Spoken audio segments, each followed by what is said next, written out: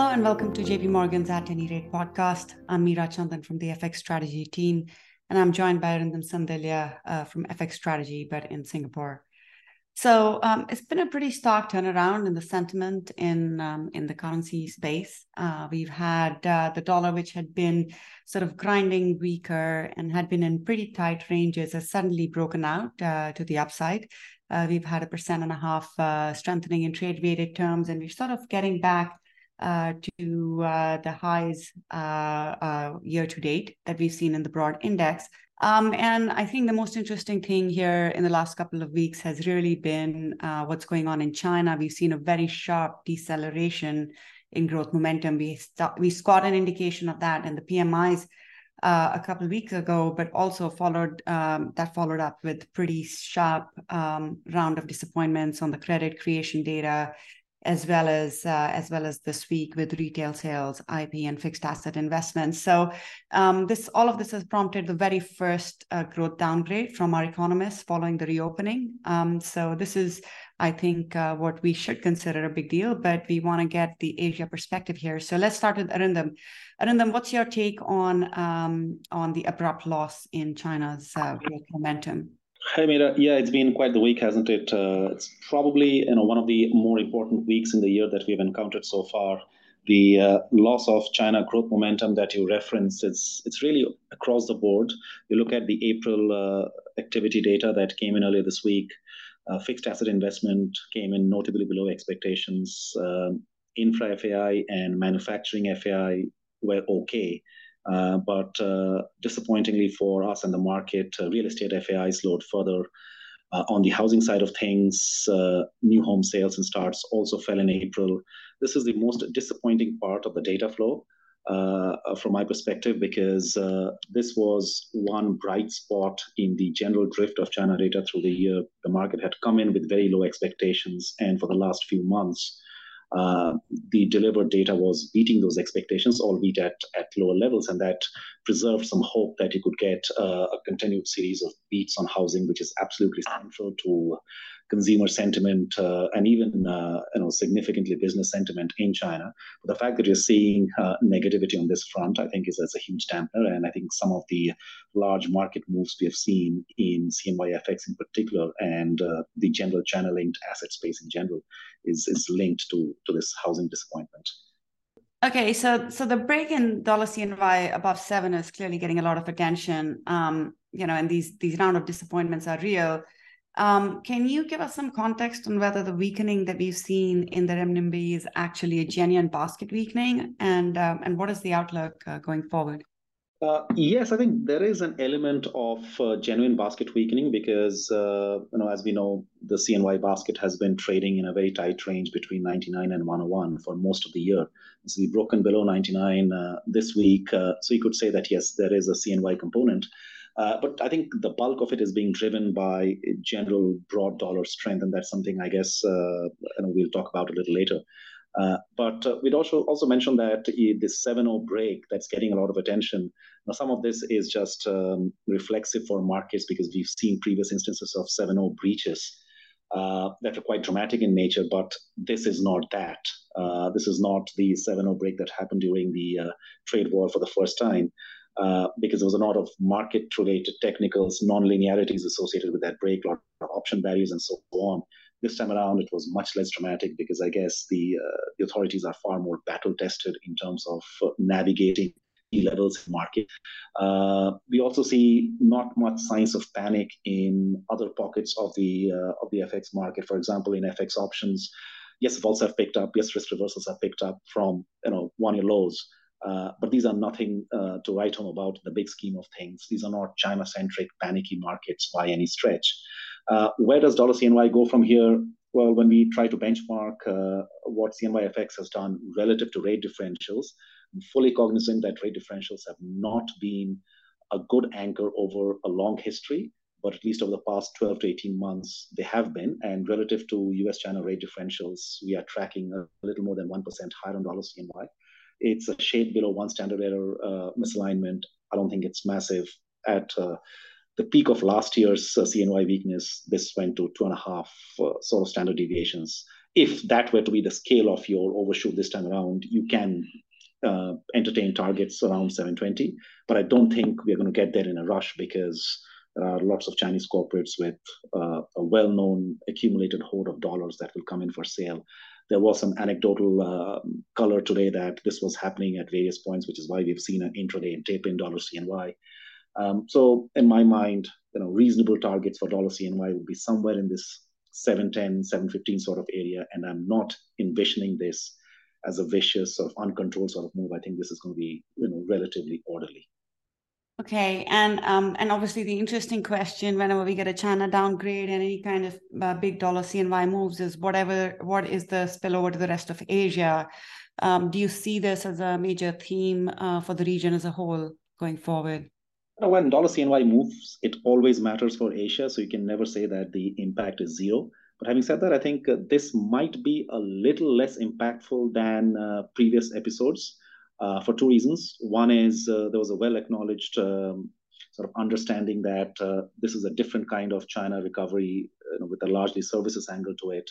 And the services links between China and the rest of the world are just not as large. I mean, of course, there are pockets like Thailand and Singapore, etc., that benefit from Chinese tourism, but that was about it. And these spillovers were not as large as they might have been in the past when China grew for other reasons like investment and so on. And the second is the most acute impact of CNY FX moves tend to be felt in North Asia because they share tight manufacturing linkages and so on. But the street already came into this episode with a reasonable underweight or short exposure to North Asia, largely for geopolitical reasons, encouraged by the relative rate differential dynamic in things like Taiwan. Korea has not traded well for a while.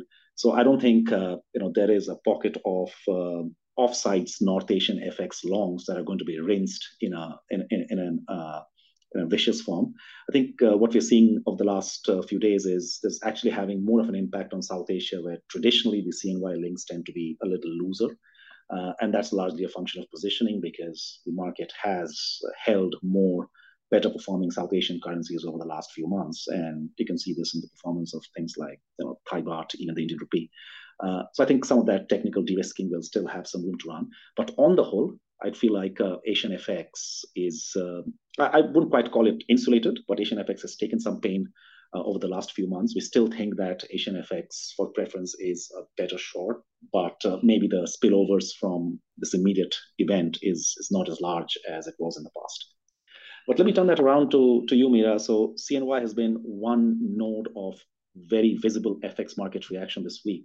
The other thing that has not passed unnoticed is that alongside the CNY, for some reason or the other, the euro itself has also turned. It was a long-held sort of darling trade for the market for the last few months. What has happened there? Is it the same story as China? Are there other links? I think this is kind of an interesting strand for us to explore. Yeah, absolutely. I mean, look, it's worth taking a step back and assessing what the view that we had for the year was.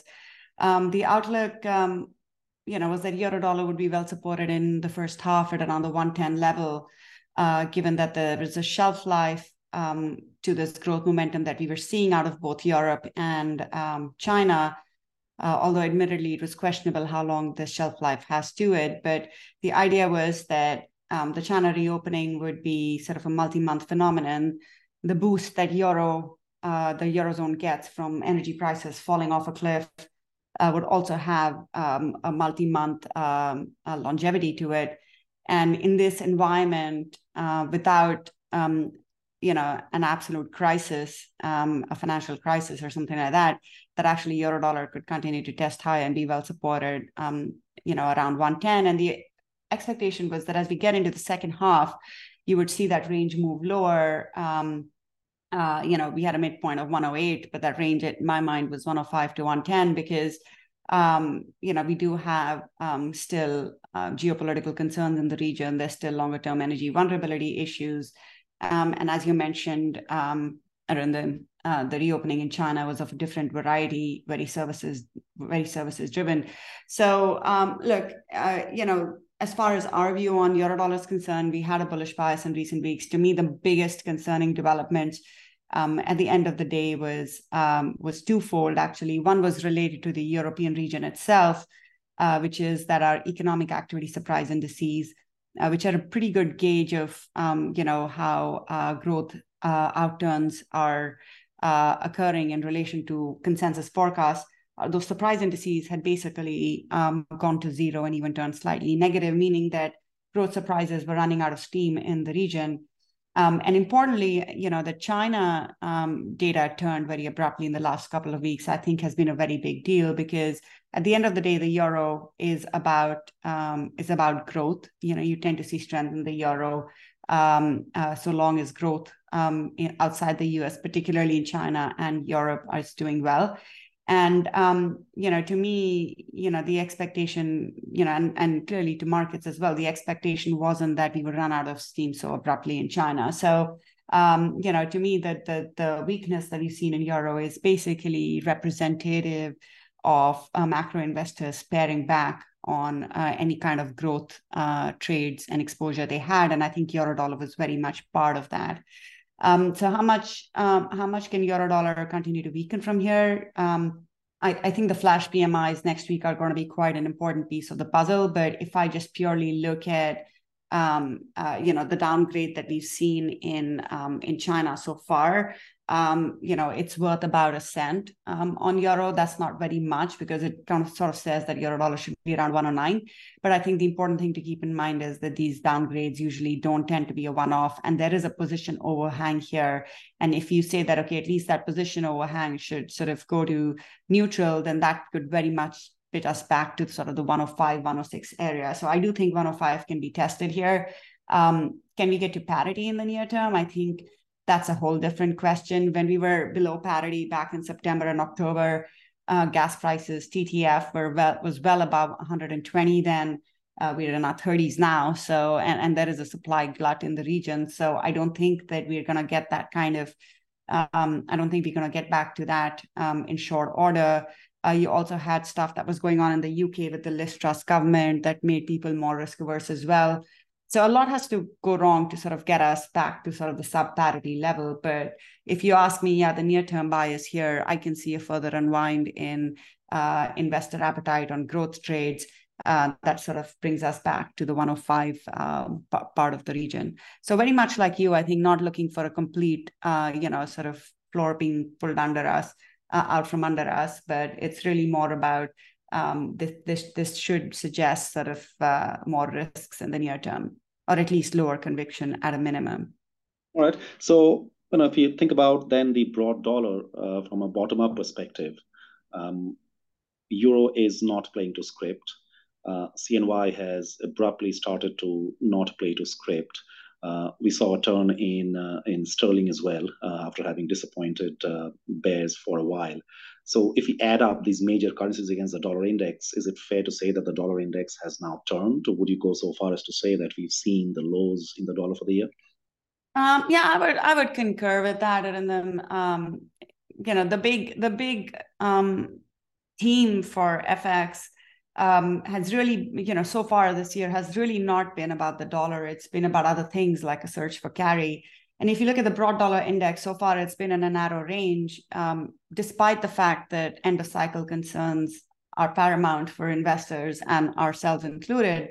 The big offsetting factor that kept the dollar index pinned down despite the US dollar giving 5% yields is this really big counterweight in the form of growth that you are getting out of China and out of Europe. And if that is now running out of steam, I think the dollar is freer to strengthen, and it's going to be a lot more sensitive to any kind of stresses we see in the banking stress system, or any kind of additional issues we see around growth. So yes, I do think that the bias on the dollar here has shifted, and certainly that's being reflected in some of the growth signals we look at in recent weeks. We tend to point to our growth momentum model, for example, which had been short dollar till a few weeks ago and sort of started to neutralize that. And I should stress, like on paper, this is still very much neutral territory, but I think it's not lost on all of us that end of cycle trades following such massive amounts of central bank tightening is something that we want to prioritize. and sort of keep in focus. So certainly that should warrant dollar strength here, or at least a bias towards a stronger dollar going forward. I think on the Euro block, I should just add that it's a bit harder to sort of sit here, having a longer term view, but then actually being able to monetize that through actual trades as the market is transitioning through this difficult macro environment is a whole different matter. And as we typically find, and I'm sure you see this in Asia as well with CNY, when Euro weakens, or when CNY weakens, it's the other currencies in the block that tend to get hit more harder. And I would say similarly, if Euro is going to 105, it's really the other currencies, the high beta currencies in the region that should be more affected. So I would put sterling in that bucket. I would certainly put Norway and Sweden in that bucket as well, with Swiss sort of looking better supported. So I think there are going to be other expressions of sort of this Euro downturn that probably fare better than Euro dollar itself. So we'll stop there. Thanks, Arindam, for joining us. Please take a look at our website, jpmorganmarkets.com, if you need more information on our research. This communication is provided for information purposes only.